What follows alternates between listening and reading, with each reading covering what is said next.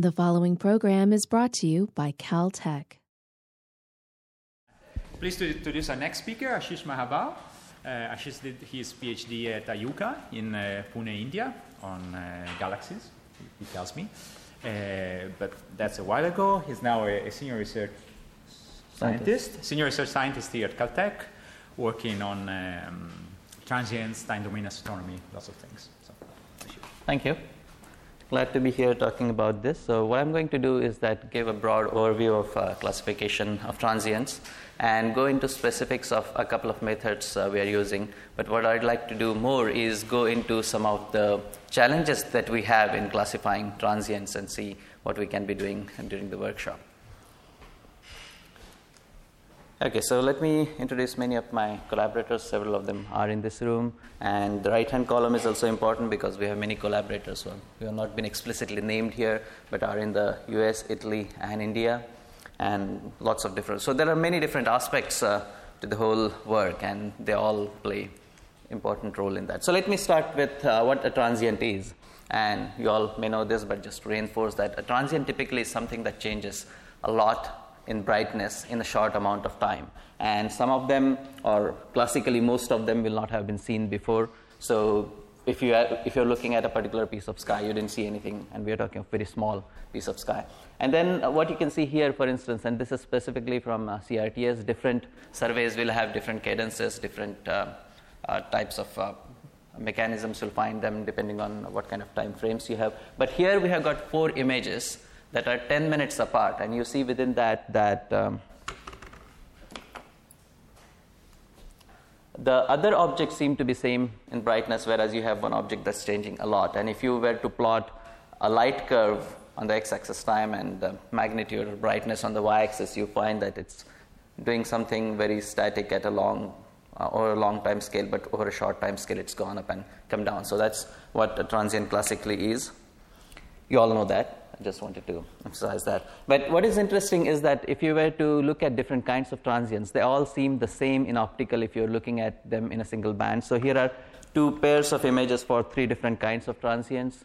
And if you're looking just optically, they are the same. But if you were able to figure out what they are, either taking a spectrum or taking more observations, taking more colors, going to more wavelengths. So there are many different aspects in which you can attack that problem. Then you start finding that there is a huge variety in them. So here is a flare star, and the previous example was something like that. Or you can have a dwarf nova where you can have a binary pair, one putting material onto the other, and that is why the brightness of one of them increases. Or you can have something like a blazar where there is a huge jet coming out, traveling millions of light years coming towards you, and there are some modulations that are happening there, and that is why you see a variation in that. And what is most important is a rapid automated transient classification that we need, because unless we can follow it up by looking at it using other wavelengths or taking more observations in the same filter or taking a spectrum or whatever, we won't know what those objects are. And there's a lot of important physics that is in there. Only recently has it been possible to look at transients in this fashion, because in the old times what you would do is that you would go to the telescope, take some data, come back, and it would be long time before it got analyzed. And here are again just emphasizing that there are many different wavelengths that can come into the picture. This is a spectral energy diagram going over a very large wavelength range, and you can find, depending on what kind of object you're looking at, various different things happening in different kinds of objects. So getting data from all those is very useful if you can get it. Not all of it is possible, and some of the methods that I'll be talking about is trying to make more sense from less amount of data in as best a way as you can. And of course, colors, which are just ratios in optical, are in some sense a small aspect of the SED, and many studies can be done just based on colors, and in our Bayesian networks that is something that we have been using extensively. Here, for instance, we have got 2 colors on the x-axis, on the y-axis, G minus R and R minus I, and this is where a typical stellar locus from our own galaxy lies, and these are the outliers when you look at these color spaces. And then when you look at them in more detail, you find that, oh yes, the objects that are lying here are one kind of quasars, and the objects that are here are another kind of quasars. And when you start looking at the whole zoo of different transients and variables, it's really mind-boggling family of things, a zoo out there really, and you can look at them from many different points of views. There are extrinsic variables, there are intrinsic variables. So extrinsic variables will be where you think they are transients. They were not at a place right now, but they are there right now, something like an asteroid, for instance. In some sense, it is a transient because it was not there and you can see it. But there are also others which seem to be varying a lot because there is an eclipse happening, for instance. So another object comes in between you and that object. And of course, there is intrinsic variability where you have got AGNs, where there are lots of things happening at the center of galaxy, or there are stars where there are actual explosions, small or large, that are happening. And down the line here, you see supernovae, for instance, which have lots of subtypes within themselves. And one good aim is to be able to go and subclassify all of these as best as you can. And again, in many cases, when you find a transient, you have very little amount of data to go on. And unless you can do something quickly about it, it's going to fade away and you won't get to know what it really is. So the final aim really is to try to do as best a classification as you can for as many types as you can. Okay, so historically we started doing a lot of this in real time with Palomar Quest data, and that particular survey is over a few years ago, and the methods that we developed at the time have been continuing. We have been improving on that and so on. Another method that gets used is image subtraction, and I'm not going to talk about that. There are many methods I will not be able to talk about. I won't also be able to talk about many methods that get used in other wavelengths, but hopefully during the workshop we'll have some discussion about that. So a simple thing that can be done where image subtraction happens is that, especially for supernovae, that's very useful. You have an old image and a new image, and when you do a subtraction, you find that there is a spot where something bright is seen now. So that's a simple method that you can use for finding objects that have become brighter. But catalog domain is also a very useful thing for most other cases. For supernovae, this is, of course, the best thing. The other survey that we have been using for the last few years is the Catalina Real-Time Transient Survey, and I'll show you some examples from this later on. So there are 3 telescopes that are involved of different sizes, but the main thing is that a large area is covered. And when you cover a large area again and again, what you can do is that differences in the catalogs of the 2 epochs or more epochs that you have, and figure out what are the transients. And these are some of the details. And we can come back to this if we have more time later on. And of course, there are many, many surveys that are coming up in the near future or are already happening, and also in other wavelengths. So PTF is also happening from Caltech right now. SkyMapper, they have been taking a lot of data from the southern hemisphere. PanSTARRS, you have been hearing more and more about that. And also there are going to be many space-based missions like AstroSat and Gaia. And of course, LSST is going to be the mother of all transient surveys as far as optical domain and ground-based is concerned. But there's also SK coming up and ASCAP, which are just the pathfinders to SK. They are going to generate a very large number of transients, not just data. So it's all there, and many of these techniques are going to be applicable to them as well. So these are some of the CRTS event detections, and you can see that these are in thousands. If you look at just the total OTs, you can see. So 3820, and you can do a little bit of classification based on the very initial data, because 4 epochs get taken, and just from those 4 epochs, it's an open survey, so there is no filter, but just by looking at the variation and the past history for that object, you can say a little bit about what kind of object it is likely to be. And we have only 4,000 really, because we have been putting the threshold to be fairly high. If we were to reduce the threshold, we'll be finding more and more, but we won't be able to classify them right now given the machinery we have, and that is where the newer techniques are really going to be useful. And this is a typical way we look for transients. So you get images, convert them into catalogs, look for objects that are real out of that, and then try to make meaning out of those. And this is what gets followed for most surveys, really. So this is the broad diagram of event classification, and I have talked only a little bit about some of these. So this is the black box really where the classification occurs. The kinds of inputs that go on is a lot of contextual information. Is there a galaxy nearby? If yes, it's more likely to be a supernova. Is there a radio source nearby? If yes, it's more likely to be a blazar, and something like that. But you make it quantitative. And then only a few parameters are known for any given new transient. So what is its location? What is its flux in this particular filter or in that particular filter? Or how much has it changed in this amount of time? Something like that. And you have a lot of priors, and these become very crucial because for the transient you don't have prior history. So you try to figure out what kinds of objects behave in what fashion. So you try to put together colors and then various other graphs and plots related to, and we'll see some of them next. And then you try to combine that together and try to put out a list of probabilities or likelihoods of that particular transient being a certain kind of object. And then that hopefully will tell you what next observation to take. And using that, then you come back, feed that information back in so that you can keep on improving your classification till you have a secure classification.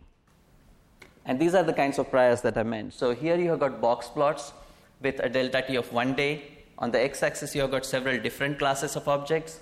So you can clearly see that if you look at one type of object, take 2 observations 1 day apart, take another type of object, take observations 1 day apart, and then just do box plots of them, just do a distribution of them. There is a variety of them. And then if you have a single observation, then just looking at this, you can attach some kind of very broad significance to that. Is it likely to be a CV? Is it likely to be a supernova? And so on. And of course, you need lots of different priors, and by combining those different priors in many different ways, you can come to a somewhat better conclusion which drives your next observations and so on. So here is, with a delta t of 2 days, you already see that it is different, so you can make it quantitative at different time scales. Here it is only for the change in magnitude. Okay, so what you saw in the box plot, because it gives you only 5 numbers, a mean and 2 sigmas and outliers and so on. If you have got a dual distribution like that, it is not going to come out of a box plot. So you need to have priors that also are histograms and so on. This is again just a color histogram for RR Lyrae done at a certain delta t.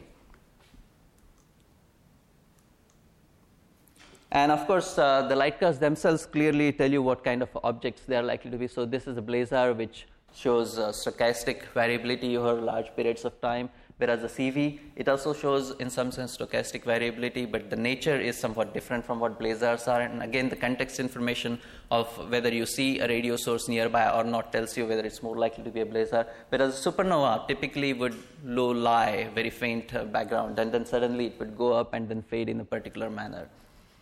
And variables and transients, they're really the distinction of one's perception, what you are aiming for, because all transients are really variables. It's only that your previous observations did not go deep enough to reveal what was there before. And similarly, if you are doing a very shallow survey, then you are not going very deep. So all variables, you may not even find all variables. So all variables will also look like transients there. So you have to be able to clear what you mean by a variable and transient when you do various things.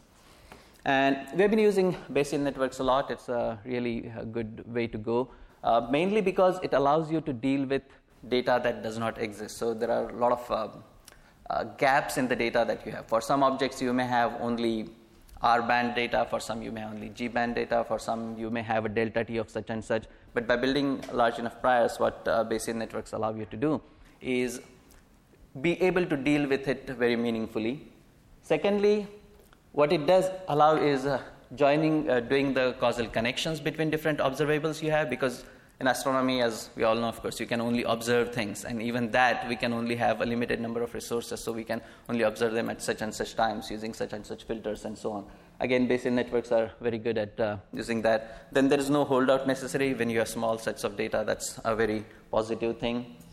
And domain knowledge can be incorporated in a meaningful way. So typically, this is how you would go about. You have a number of observables like color or radio observation or what the galactic latitude is. If the galactic latitude is low, then you know that it's more likely to be, and it's not 100%, but you know that the likelihood is greater for it to be a galactic source and extragalactic. And here, of course, I have not shown all arrows, and there are many, many more diagrams. This is just the thing. But the good thing, again, about Bayesian networks is that by having a data set, it allows you to discover what the network should be like. And that means that you are likely to get better results out of that. And here is a network that we have built using some of these parameters like colors from 16-inch follow-up. So CRTS discovers objects which are published in real time on the web for anyone to look at. We follow many of them using the Palomar 16-inch telescope in different colors, and then we use those colors to build this Bayesian network. This is where the colors go. These are where incidental parameters like galactic latitude go, and other observed parameters like whether it has a radio source nearby go there. And then that leads you to a class. And these distributions can be, right now we are using some bin histograms, and actually what Jeff showed, we'd like to use something like that where we are doing the binning in a certain fashion, but it will be good to try to make it find out what the binning should be really for that kind of object. And this is the sample data set that we have. Why I'm showing the sample data set is that later on I'll be showing something about SkyAlert where you can go there and also try to get some of these numbers out and be able to run your own methods on that. And it's the output of the Bayesian network, which is a class, which gets fed back into, again, an open system, the SkyAlert system, where one can take a look at that. This is just NIOBAYES. You all may be aware of that, but I just wanted to put out a slide where what the good thing is that the X feature vector, which is made of event parameters, can be a very large one. You can have different wavelengths, you can have different colors, you can have various incidental parameters and so on. And whatever is missing, you can get rid of it still meaningfully and be able to attach a class to that. So again, just re-emphasizing what I had said before. And again, the importance of context, which I have mentioned, but just in a pictorial fashion. So small cutouts that you typically get from automated pipelines would typically show you this region, and we found a supernova in the arm of the antennas, and this was an old image, and this is a new image. If you're looking at only this part, then an automated program is not going to be able to tell you that it is a supernova, because many times you also have bad things happening on the CCDs, which are more like, which are artifacts, and an automated program could bring this up as something like an artifact. But when you look at the bigger picture, you know that it is part of a galaxy really. Or when a supernova occurs and you see a bright galaxy nearby, but there is a fainter galaxy even nearer, then which galaxy does it belong to? So by having good priors to it, you can make more sense of those things. Then the other thing that's important is characterization, because classification is difficult. It is a hard problem, especially, again, emphasizing once again that we have very little data to start with. So it's better to start to characterize things, and you can try to use as few things that you have as possible using just the dm by dt. How much does it change in brightness in a given amount of time? And for a supernova, for instance, you can see that it can become brighter and then fainter, or it can become brighter or it can become fainter. But if you see an object that goes down and then goes up, it's unlikely to be a supernova, and you could use characteristics of that type easily. So this is what we have been into, some aspects of what's being called gap processing. If you have got a light curve, and then you simply take all the delta t's possible and the corresponding delta m's, you can build a 2D plot of this nature, which tells you where it is likely to be, this particular kind of object. And then you can build a whole family for that particular type, and then similarly for other kinds of objects, you can build similar families, similar plots. And then for any given transient, you can ask which of them it is likely to be, and then you can build a tree structure of this fashion, and based on what the properties it have, you can tell whether it's a supernova or not a supernova. If it is a supernova, whether it's type 1a or type 2, and so on. So you can build a very nice tree structure from that. So here's 3 pictures that we're able to build with gap processing of that nature. Again, just delta t and delta m. So supernova type 1a looks like this, and this from a large number of them put together. And then these points, individual points here, are from one supernova. And then when you do a quantitative comparison with the whole family, with the picture that we have produced and that single light curve, then you can quantitatively say whether it's more likely to be of type 1a or type 2p or an RR Lyrae. It's clearly not that at all, right? So, and then what you want to do is that when you have all these different kinds of numbers, then you can put them together and combine them. This is where what we are now doing is take different DMDT regions and see which DMDT region is better able to segregate 2 different kinds of sources. So if you see here, then what the next diagram really shows you is if you take only a portion that is here, then which objects have good data points in them and whether you are going to be able to use those data points to be able to segregate between those two types. Sorry, what are the points on that plot? They're all the differences? The previous one? Yeah, just this guy. Okay. So the points that you see here, these points, they are from a single light curve, but yes, the delta t's and the delta m's that come from that single light curve. Are they only nearest neighbors, so to speak? Or No, all of them. So that is why even for large delta t, you have some point here. So each point gives rise to n minus 1 points on this. Each point in the light curve gives rise to that. And how are you calculating the similarity between a given histogram and then this class level one? So there are various quantitative methods we are using, including chi-square and so on. So there are 6 or 7 that we are experimenting with right now. And this, for instance, tells you which area should one be looking at to try to quantify that. Again, this is still initial use, and this is just a particular one that tells us if you use a specific area that the Blazar accuracy is good here. Oh, thank you.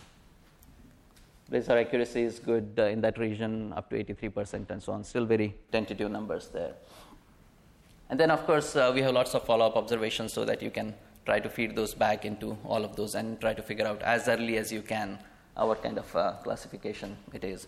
And one thing that we hope to do with this is be able to get an inkling as to what should be the next observation that we should be carrying out in order to be able to best segregate them. Because for two classes, if I figure out that the delta t of such and such is good, then I better be able to schedule my next observation at the next available telescope after that corresponding delta t, because if I am able to do that, then I'll be able to separate them easily. So here, these are two different telescopes. This is my initial likelihood function where it's ambiguous. These are the probabilities. And if I do the observation with this, it becomes unambiguous, whereas if I do it with this, it still remains ambiguous. So that's not a good idea. So being able to be advised in this fashion is what we are looking for.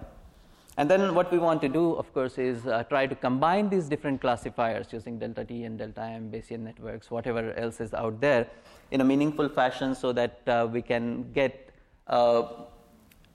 advised in a more meaningful fashion as to what the particular kind of object it is, and you try to combine different probabilities in different ways. This is again something that's still under construction.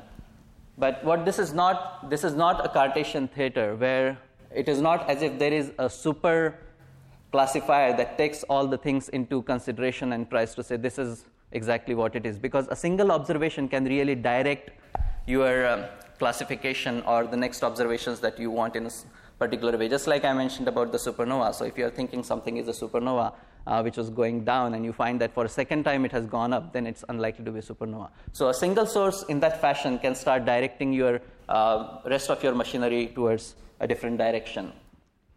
And this skylight that I mentioned earlier, so we publish all our transients in real time on that with several parameters that we have for everyone to look at.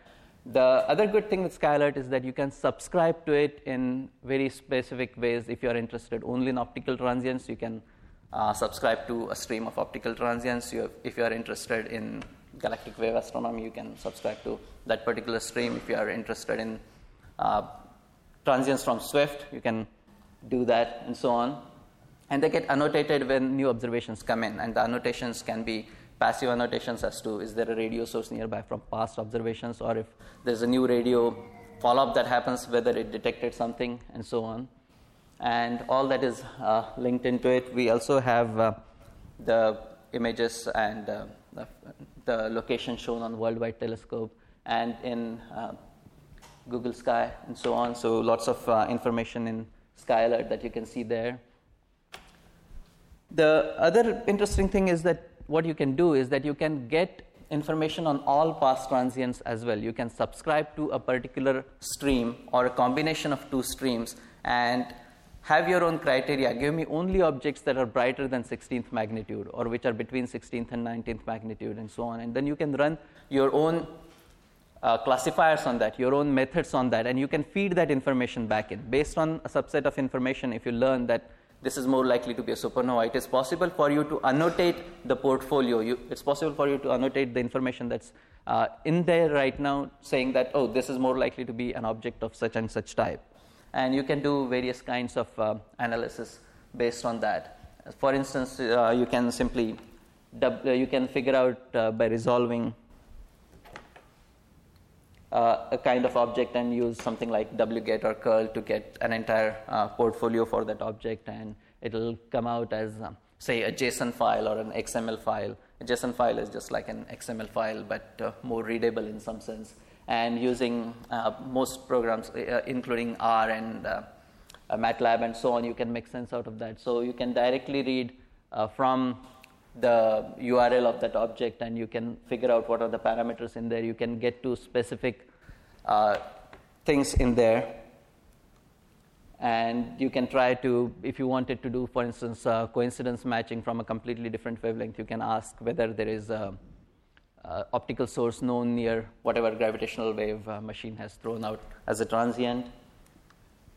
And DAME is another clearinghouse where you can apply lots of classifiers in there, and more machinery is being put into DAME, which gets connected with various VO-related things and with SkyAlert and all of our classification machinery. You can read more about it at the URL here.